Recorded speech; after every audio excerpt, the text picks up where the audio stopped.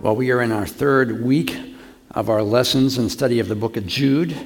And as we know, the topic of this book is contending for the faith, knowing what you believe, why you believe it, and being able to stand up for it. Now, the past 2 weeks, we've been talking about the false teachers that were in the church and the problems that they cause in the church and the judgments that's going to come upon them, as well as those who follow. Now, last week we ended with this verse in Jude 11. It says, "How terrible it will be for them. For they follow the evil examples of Cain, who killed his brother. Like Balaam, they will do anything for money, and like Korah, they will perish because of their rebellion." And we concluded that there was two reasons why Jude is writing this book. And if you read 2 Peter is almost it's a companion to this. It's the same topic, written to different people. The first reason was that our job as Christians is to protect younger believers who have not been taught God's word yet, to guard them from things that may be taught, and to guide them in the ways of God's word, the truthfulness of God's word. It's just like parents who guard their children from, doing things and being around people and hearing things they shouldn't be hearing.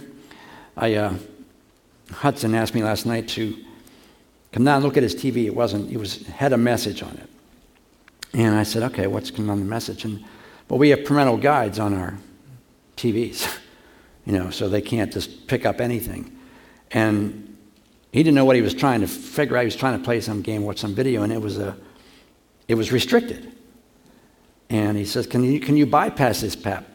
I said, "Nope, you're not watching whatever. I don't know what it is, but it got flagged because it was beyond our parental control. So no, you're not watching it." And we do that. We protect what comes into our kids, what they listen to, what they hear. And Jude is the same way. He said, look, as younger Christians, we need to guard them what they hear, protect them from things that may not be truthful, that will be harmful for them.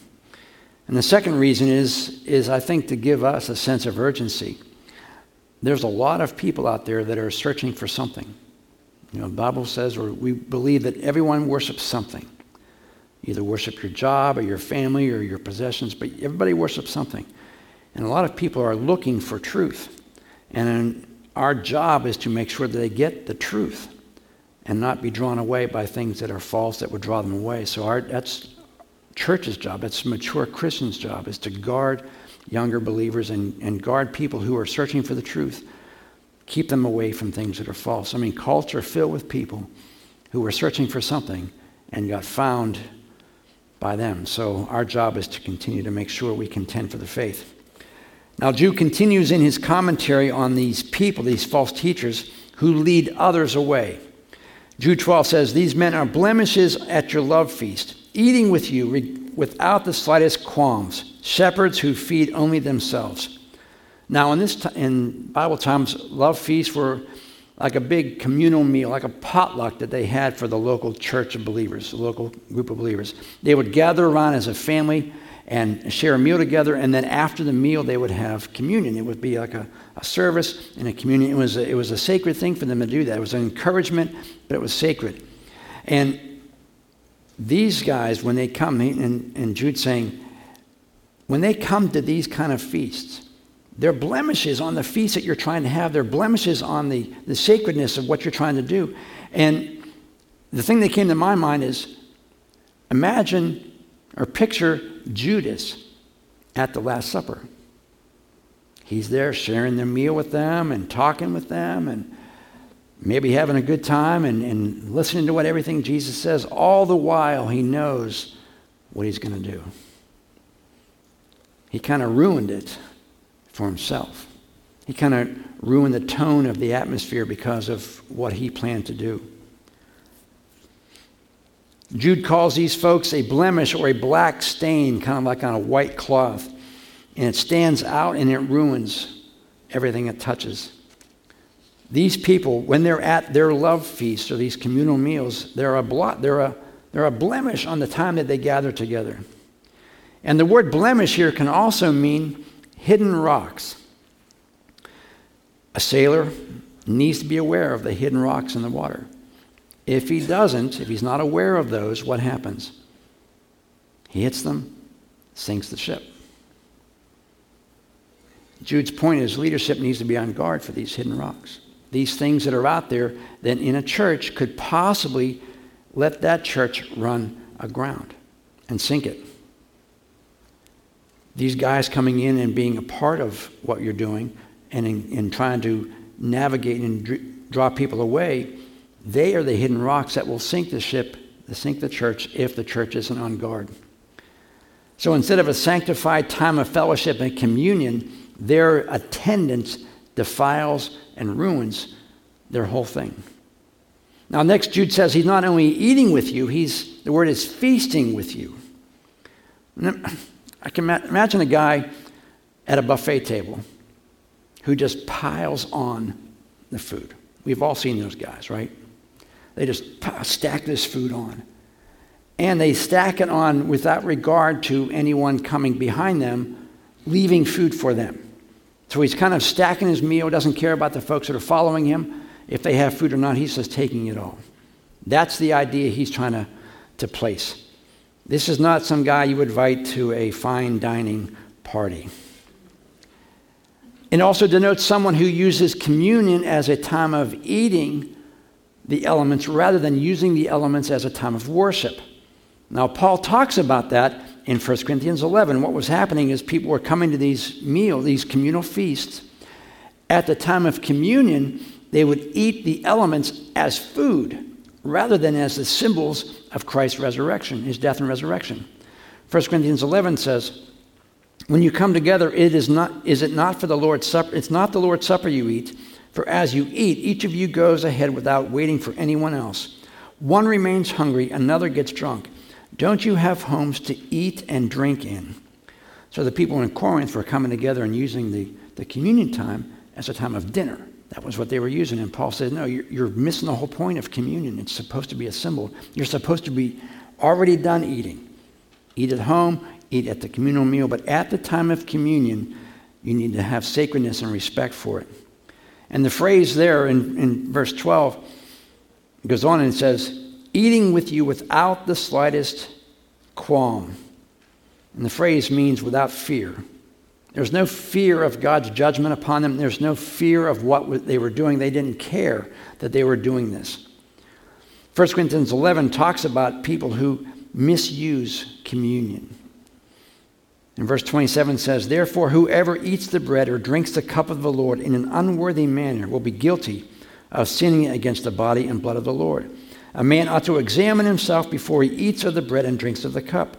For anyone who eats and drinks without recognizing the body of the Lord eats and drinks judgment on himself.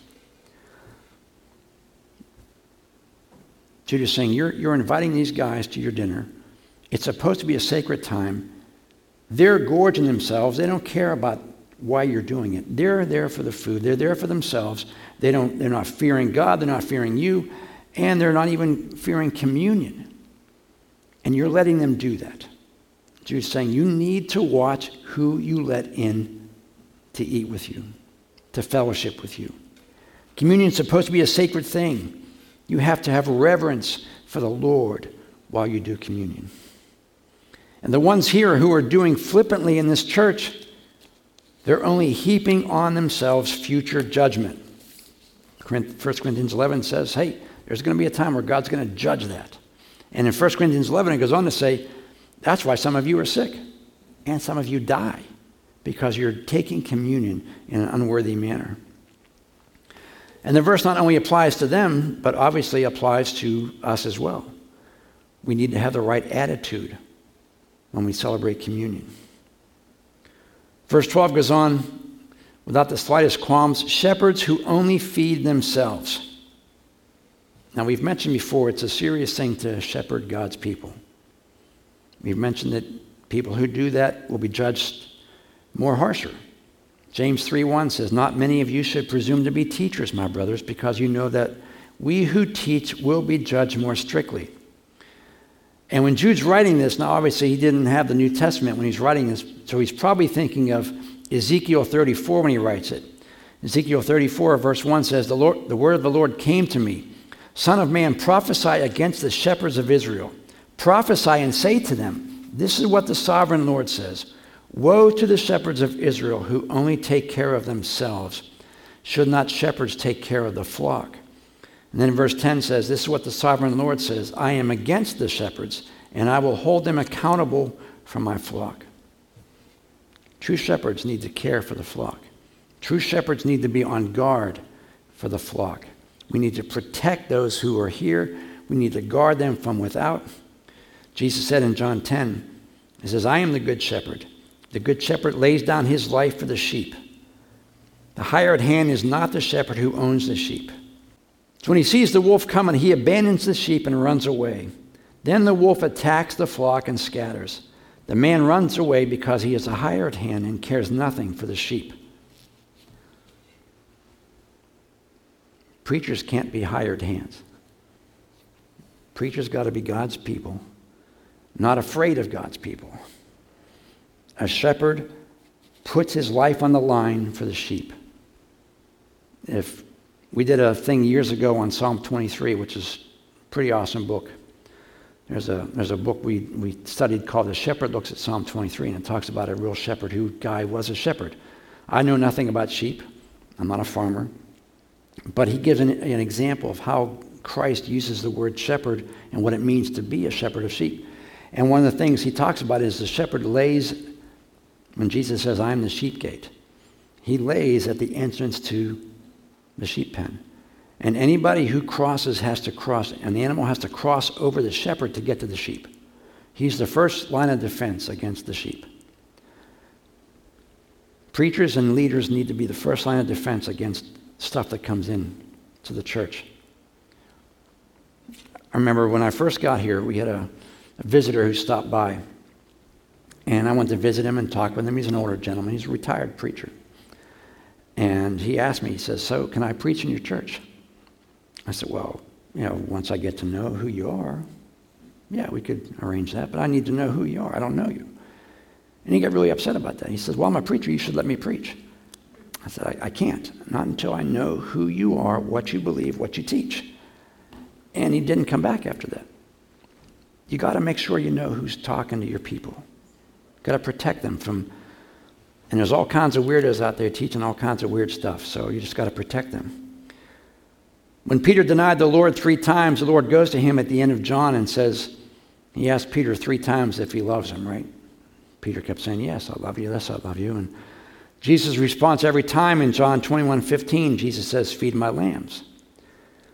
21:16 says, take care of my sheep. Verse 17 says, feed my sheep. Jesus had forgiven him, but now Peter was now still responsible for the sheep. He's still responsible for the believers. Regardless of what he did in the past, now his mission is to protect those he has charge over. Jude continues in verse 12.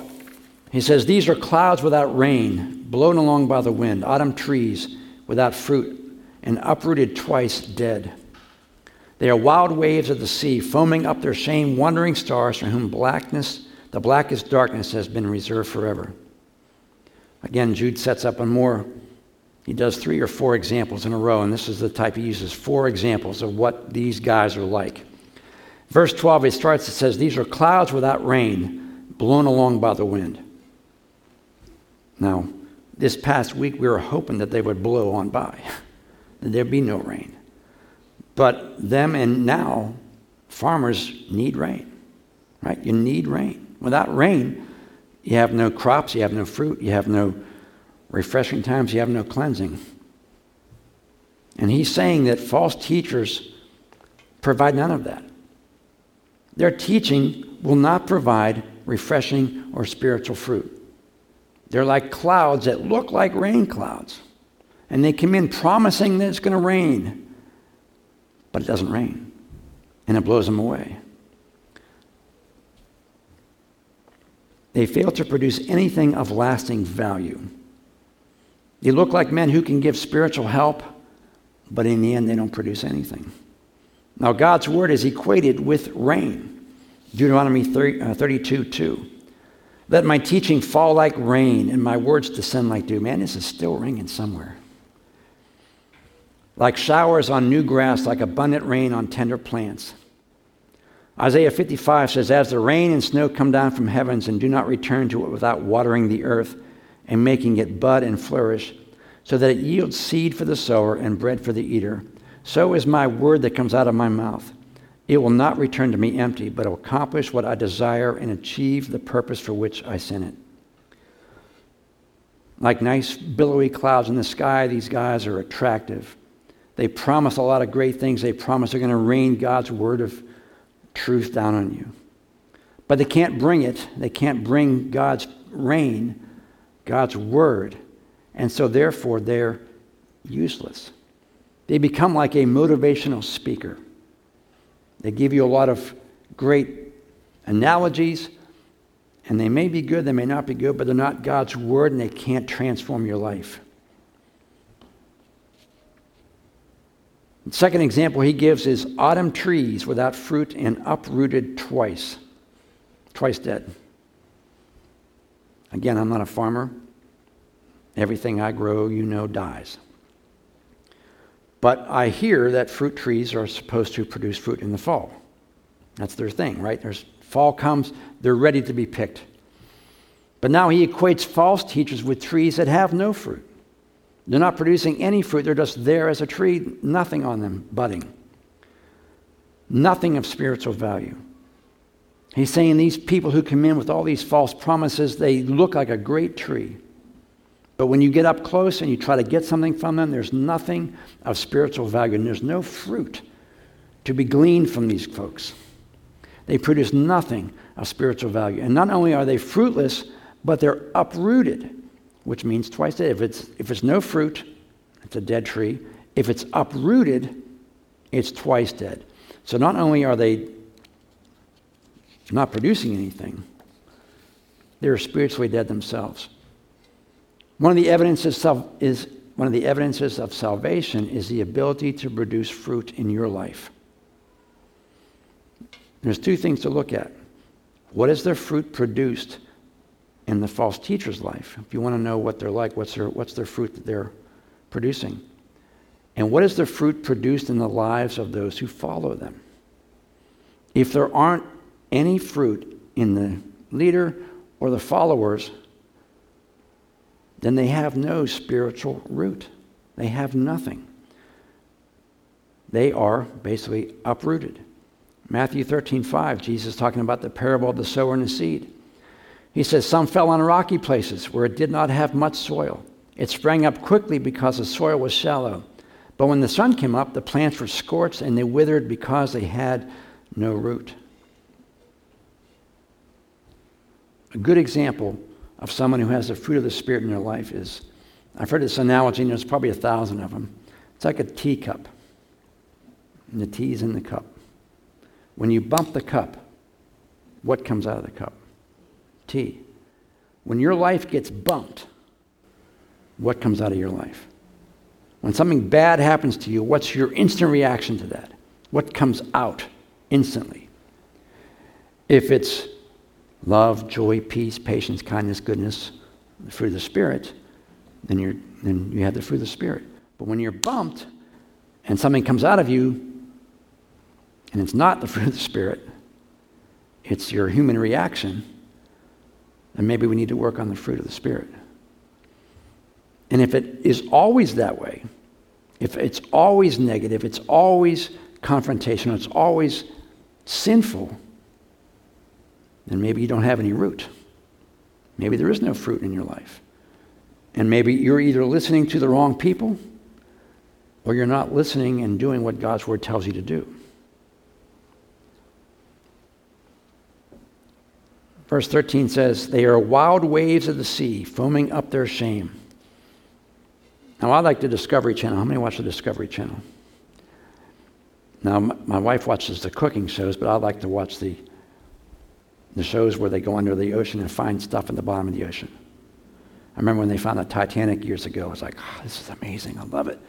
And I was watching it the other day, or I was reading an article about it, and they actually found one of the Apollo mission engines at the bottom of the ocean. I love this stuff, and all these shipwrecks that are down there.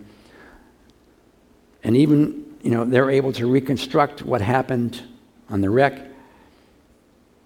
But even with today's ability to navigate the seas, as much technology as we have, weather and all that stuff, we're able to navigate the seas better. It's still a scary and deadly place. I wouldn't want to be stuck in the ocean in the middle of a storm. And a good storm can sink just about anything. Can you imagine the fear that the fishermen in these times had with that analogy? Wild waves of the sea foaming up their shame. Now, Jude isn't saying that the false teachers have power, but what he's saying is they are arrogant about the power of their speech. They think their speech is very influential. They think their speech is powerful. They think their speech is God-anointed, that they have the power of wild waves coming from them. The New American Standard says, wild waves of the sea casting up their own shame like foam. New Living Translation says they are like wild waves of the sea, churning up dirty foam of their shameful deeds. Like a raging sea, they make a lot of noise, but they don't produce anything other than foam. You ever walk along the beach after a storm? Tide goes out. What's on the beach? Junk. Seaweed, garbage, everything. And a lot of times in that seaweed, you'll see foam in there. Sometimes when you listen to these folks, the end result is they have junk and foam. They sound good, they may sound great, they think they sound awesome, but the end result is it's just junk. Dirty foam, the Bible says, this junk that piles up in your life because they have no truth behind it. Isaiah 57:20, again, he was probably thinking about this. He says, but the wicked are like the tossing sea, which cannot rest, whose waves cast up mire and mud. The only thing that false teachers produce in a life is mud, junk. It has no lasting value. The last analogy he uses is wandering stars. Now, I tried to search this out, and there's two schools of thought on the wandering stars. The first one is referring to the planets and the stars in their fixed positions. Now, if I'm not, but if you are a sea person, you use those things to navigate by. You look at the stars, you kind of get your sextant on, and you figure out where you are. And he's saying, imagine if those things were wandering. You could never map out where you need to go because they're always in different positions. If you go by these wandering stars, if they kept moving, you would be lost. In other words, if we keep following these false teachers who are leading us really nowhere, in the end, we're going to be lost. The other analogy is they refer to these as comets or meteors, that they're always moving. They're here today and they're gone tomorrow. I remember Hudson was asking me, when does Halley's Comet come around again? And I said, I can't remember. He says, is it going to hit the earth? I said, I don't think so. He says, is that how the dinosaurs died? I don't know. All I can think of is the Far Side cartoon is the dinosaurs are on the shore as the waves are starting and the ark is floating away. And the dinosaurs said, oh crap, was that today? But, if you try to follow these things, they're never in one position, you get lost. If you use those to navigate by, you'll get lost. And the analogy is false teachers are here today. They will do their harm and they'll be gone before you know it.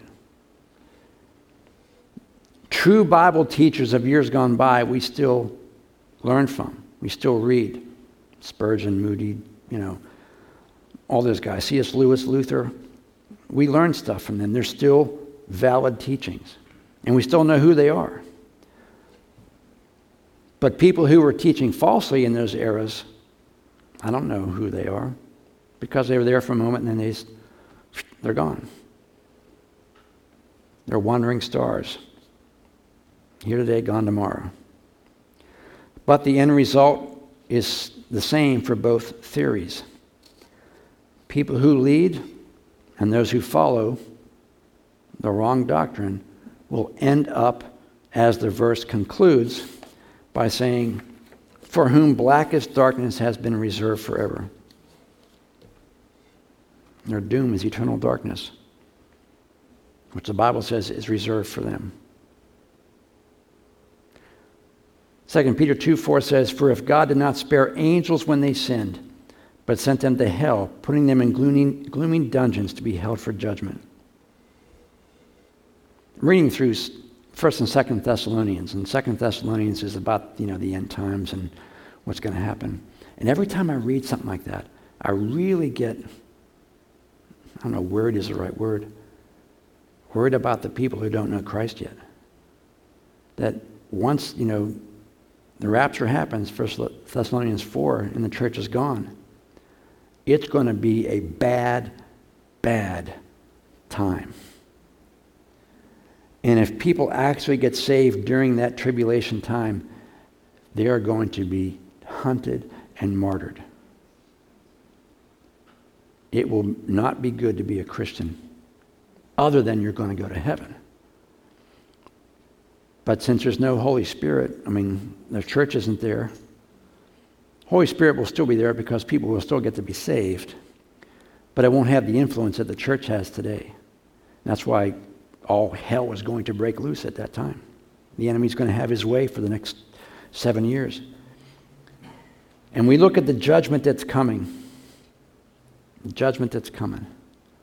Man, we should really be nervous about the people who don't know Christ. That's why we do VBS. That's why we have Sunday school. That's why we meet on Sunday mornings. Why? Because we want to be prepared for that time. We need to bring as many people with us as we can. The whole point of the book of Jude is that we as believers need to be very careful of who we allow to teach and lead us.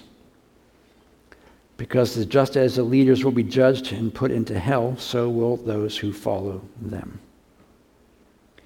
How many know people that are good people? Good people. They may go to church. Maybe they don't go to church, but they're still good people. They're not going to make it. Being good isn't enough. And we need to be careful about thinking that being good is good enough. Or the truth that we hear, or the sentence that we hear now. Doesn't matter what you believe as long as you're sincere. How many know that verse? That's not in the Bible. That's something that we made up to make it sound good for everybody else. Because it does matter what you believe, and you need to be sincere at your faith in Christ. God has given us His Word, and He's given us nature so that we are without excuse. Romans talks about, you always get asked the question, what about people who live in the deepest, darkest jungles who's never heard of Jesus? Well, the Bible says in Romans 1 that when people walk outside their hut or their tent or their house and they look at nature, they have one of two options. They'll either recognize that somebody must have created all of this, or I'm going to worship what I see. I'm going to worship the trees and the grass and everything else. I'm going to worship the earth. And Romans 1:18 says, "The wrath of God is being revealed from heaven against all godlessness and wickedness of men who suppress the truth by their wickedness, since what may be known about God is plain to them, because God has made it plain to them. For since the creation of the world, God's invisible qualities, His eternal power and divine nature have been clearly seen, being understood from what has been made, so that men are without excuse." In other words, no one is going to have the excuse, I didn't know. God says, look at the earth. If you recognize, and this is the school of thought, and I adhere to it, if people walk out of their place and they say, man, there must be something out there that created this, they're going to hear about Jesus. God's going to make sure they hear about Jesus somehow. If they walk out and they start worshiping the ground and the trees, that's what they're going to worship. And the Bible says you have enough information that you're not going to have that excuse. And especially in this country, where there's Bibles everywhere, TV shows everywhere, good or bad. You can't say you've never heard the gospel. Although people in this country have said they've never heard the gospel. which I find amazing, but they're not going to have an excuse. And Jude is saying, you need to be careful because you're not going to be able to use the excuse, I didn't know. I thought this guy was right. No, you have God's word. You don't have an excuse. Now here's a unique verse. Jude 14 says, Enoch, the seventh from Adam, prophesied about these men. See, the Lord is coming with thousands upon thousands of his holy ones to judge everyone and to convict all the ungodly of all the ungodly acts they have done in the ungodly way, and all the harsh words ungodly sinners have spoken against him. Now, why is this unique? Well, because this is not Scripture. This is a quote from the book of Enoch. How many have heard of the book of Enoch? The book of Enoch is one of those writings, it's a good book, and has some, it's respected by Christians and Jewish folks, but it's not Scripture. It's not part of God's Word. Jude never claims it to be an Old Testament book. He never says the Lord told Enoch. He's just using it as an everyday reference that people in that day would understand. That book existed back then. People knew it. And so he's using a quote from the book to express a truth. It would be no different than if I quoted Billy Graham or Chuck Swindoll or Max Lucado. I'm quoting someone who's a writer. The book is a good book, but it's not Scripture. There's a lot of people wanting to put other books into the Bible. A lot of people think the book of Enoch is Bible. It's not. It may have good things in it, but it's not biblical. It's not all of it's biblical. He's not endorsing the book. He never refers to it as part of his Scripture. He's simply making a statement about the coming judgment using a book that everyone knew about at that time, which is a true statement. Judgment's coming. And that just tells me we need to be careful about anyone who puts any book on par with the Bible. You have the Book of Mormon, which they consider equal. You have Standards and Practices, Catholic dogma, things that they claim to be on par with Scripture. And sometimes, if they differ, they exalt their version more than the Bible. And we know as Christians, there's a lot of good stuff out there, a lot of good reading, things you can quote from, you can take from, but it's not scriptural. It's not truly God's Word. It may be great, it may be encouraging, but if anything that is said contradicts what the Bible says, then what they say is wrong automatically. And if that happens, I would say dismiss the book. Verse 16 goes on and says, these men are grumblers and fault finders. They follow their own evil desires. Again, talking about those who are trying to lead people astray. New Living Translation says it this way. These people are grumblers and complainers, doing whatever evil they feel like. I read that verse and what came to my mind? Politicians. They are grumblers and complainers doing whatever evil they feel like. Not all. Just some.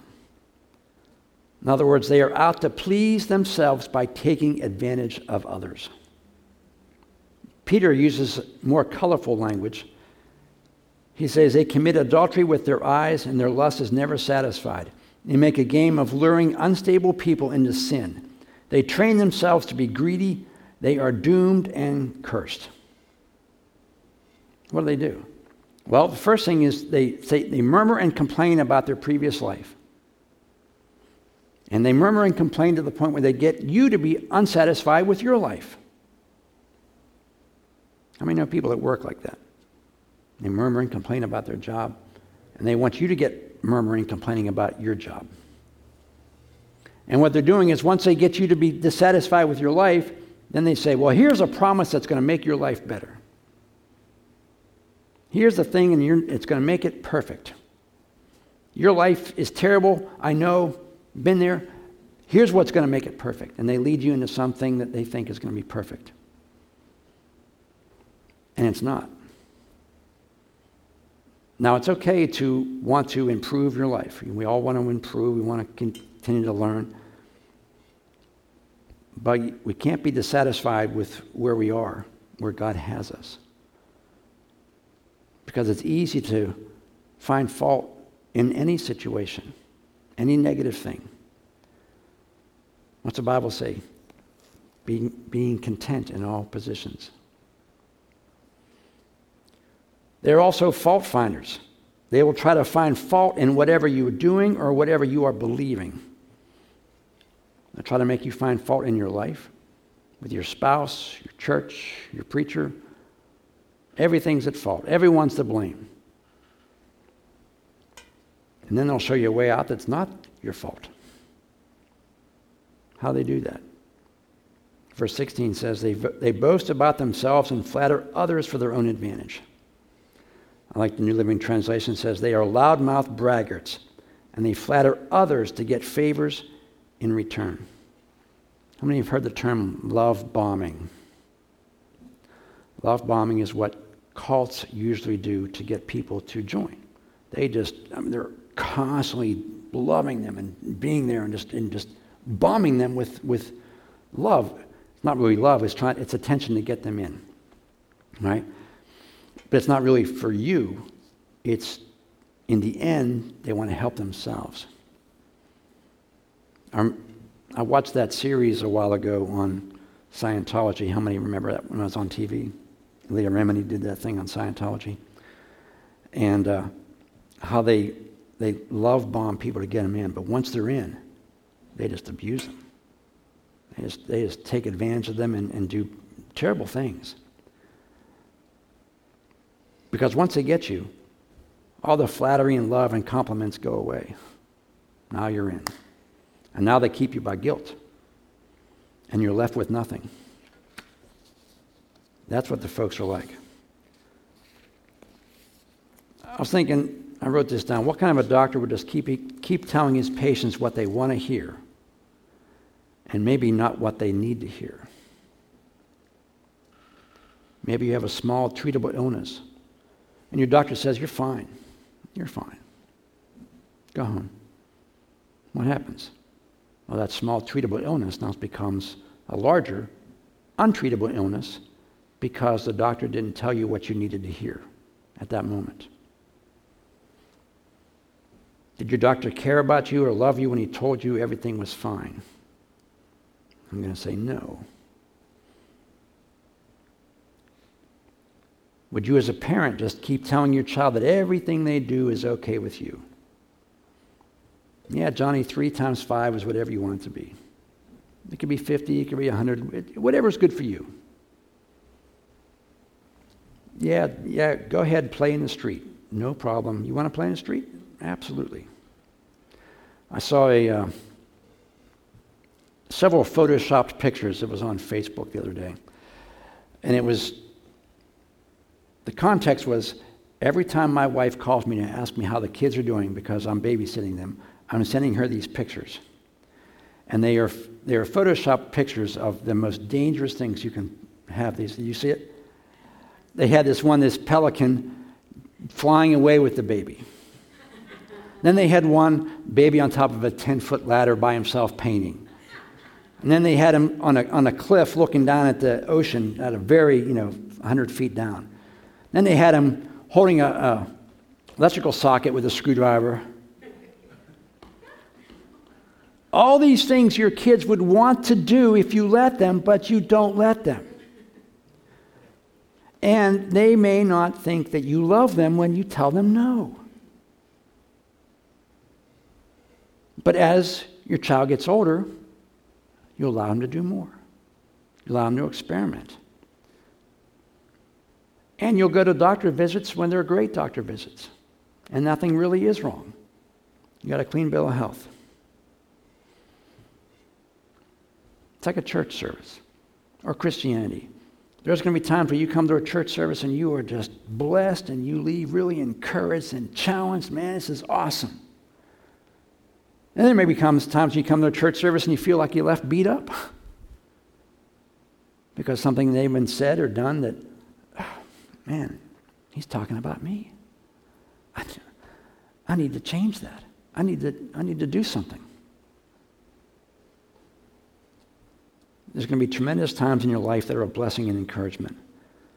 There will also be times in your lives that are going to be challenged in your faith. Warren Wiersbe says, an untested faith is no faith at all.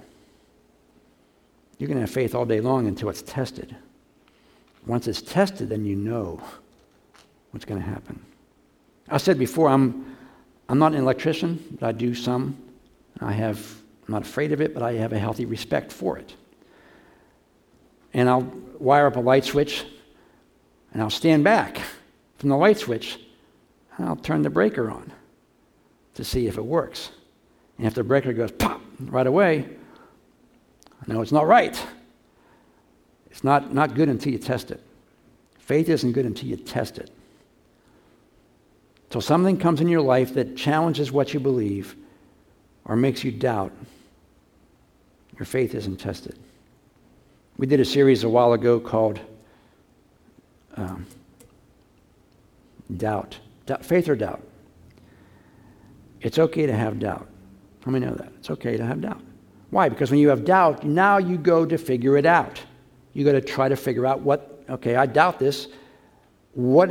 I need to find out if it's true or not. I need to answer this doubt that I have. And it makes you search it out to see whether your doubt is true or not. So it's okay to have doubt. And God allows you to have doubt, so you do check it out. So you're able to now verify for yourself that it's true. I've given the analogy before about driving. You can read every book, watch every video, learn everything there is to know about driving, but you don't know how to drive until you actually drive the car. And you keep driving it, and you learn how to drive it. All that stuff you learn in class and the books is good, but it's not enough.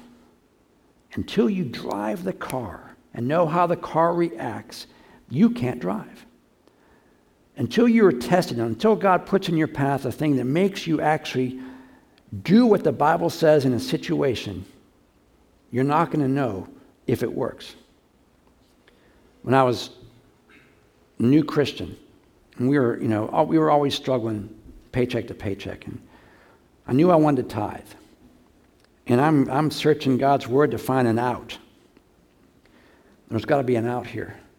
And I came across a couple that were, if I twisted it and made it appear like what it doesn't really say, then I'm an out.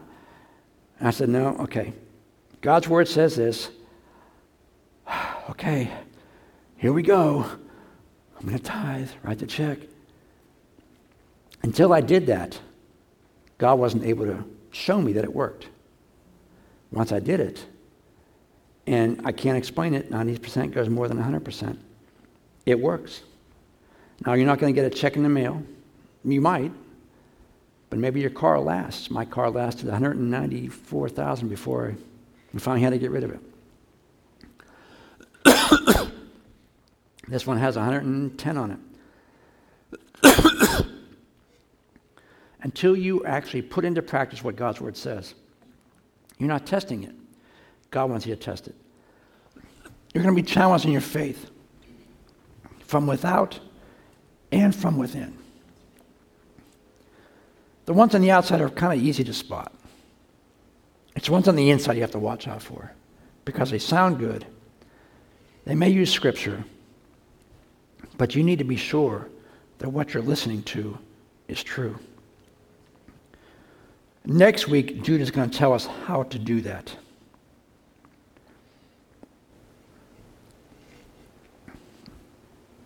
This church, one thing I've noticed about this church, and people have said to me, a lot of love in this church. A lot of love for people in this church. And that's great. And we love everyone who comes in. We want the best for them. But we're also here to tell you the truth. We wouldn't really love you. Just like the doctor really didn't love his patient if he told him everything's good. Or you didn't love your child if you let him do anything you wanted to do. You tell him the truth and you prevent him from doing things because you know in the end it's going to hurt him. And so hopefully what we do here, and most churches do, is try to tell you the truth Let the Holy Spirit speak that truth to you. So when you leave, it stays with you. And when you get home, you remember it. The Bible says he'll bring it back to your mind. And you'll not do or maybe do what God's challenging you to do. The tithing thing was an example. Until I did it, I didn't know. But now, every week, God's faithful. And as you get older in the Lord, there'll be more things that God does for you. It's like a child who's 3 has very little responsibility. When they're teenagers, give them more, right? So they learn and they grow. And God will encourage us as well. God will challenge you to grow, take the next step, whatever that next step might be. We have water baptism coming up next week. That's the next step. New believers or people who've been Christian for a while, haven't been water baptized, that's the next step. And then from there you grow. Everything God's Word challenges you to do, if you do it, you grow and become mature. The more you study something, the more you do it, the better you become at it. The more you drive, the better you become as a driver, hopefully. Although I know some kids in high school, man, that I'd have never given them licenses. Just didn't have any depth perception, couldn't judge where they were. But when you study and you practice and you do what God's Word says, you grow and mature. And the more you mature, the more you're going to be given. When you're in high school, your parents take care of you pretty much, pay the bills. When you become married and an adult, what happens? Oh, now you got to do that yourself. And it becomes harder. And you're more mature and all of a sudden the things of life start pouring down on you. But if you've been grown up right, you're prepared for that. You're ready for that to happen. And if you're not, then you're not prepared for it. And it takes you by storm. That's why we want to mature people, so when things come your way, you are ready to hit and face the storm. Would you stand as we close this morning?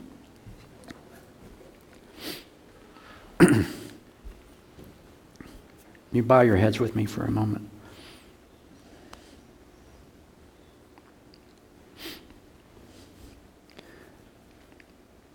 Before we pray, maybe you're new in this church, maybe you've been here for a lot of years, but you've never really made a commitment to Christ. You've been a church goer. I know what that's like. I was a church goer. But I never made a commitment to Christ until God got my attention. And maybe God's getting your attention this morning. It's not a religion, it's not a church service, it's not being in a church that saves you. It's a personal relationship with Christ. It's realizing that you are a sinner, like we are all sinners. And that nothing can cleanse you from that sin except what Christ has done for you on the cross. And without that forgiveness, as we said earlier, judgment is coming. Judgment isn't really meant to scare you. As we've heard before, it's meant to prepare you. Prepare you for what's coming. And we want everyone to know Christ, to not be a part of that judgment. If you're here and you've never really, you can't pinpoint a date in your life where you come back and say, you know what, on this day, I committed my life to Christ. If you can't figure that day out, then you probably need to do that. And if that's you, and you really feel the Holy Spirit drawing you, thinking about God, the Bible says that's God making you think about Him. And that's you, and you want to change your life, have a transformed life. I want you to raise your hand. I'm going to pray with you this morning.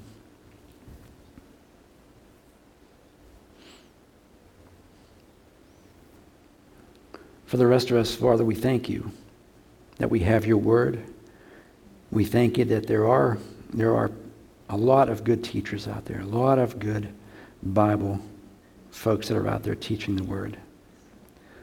But Lord, there's also a lot of things out there that aren't true and that will take us away.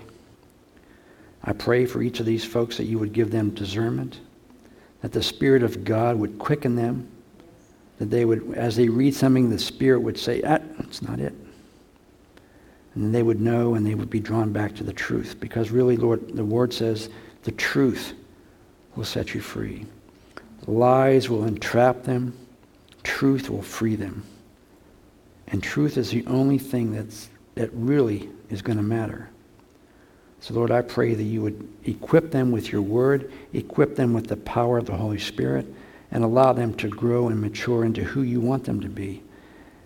And as disciples of Christ and as Christians, they will reproduce. They will have other people come to know Christ because of them.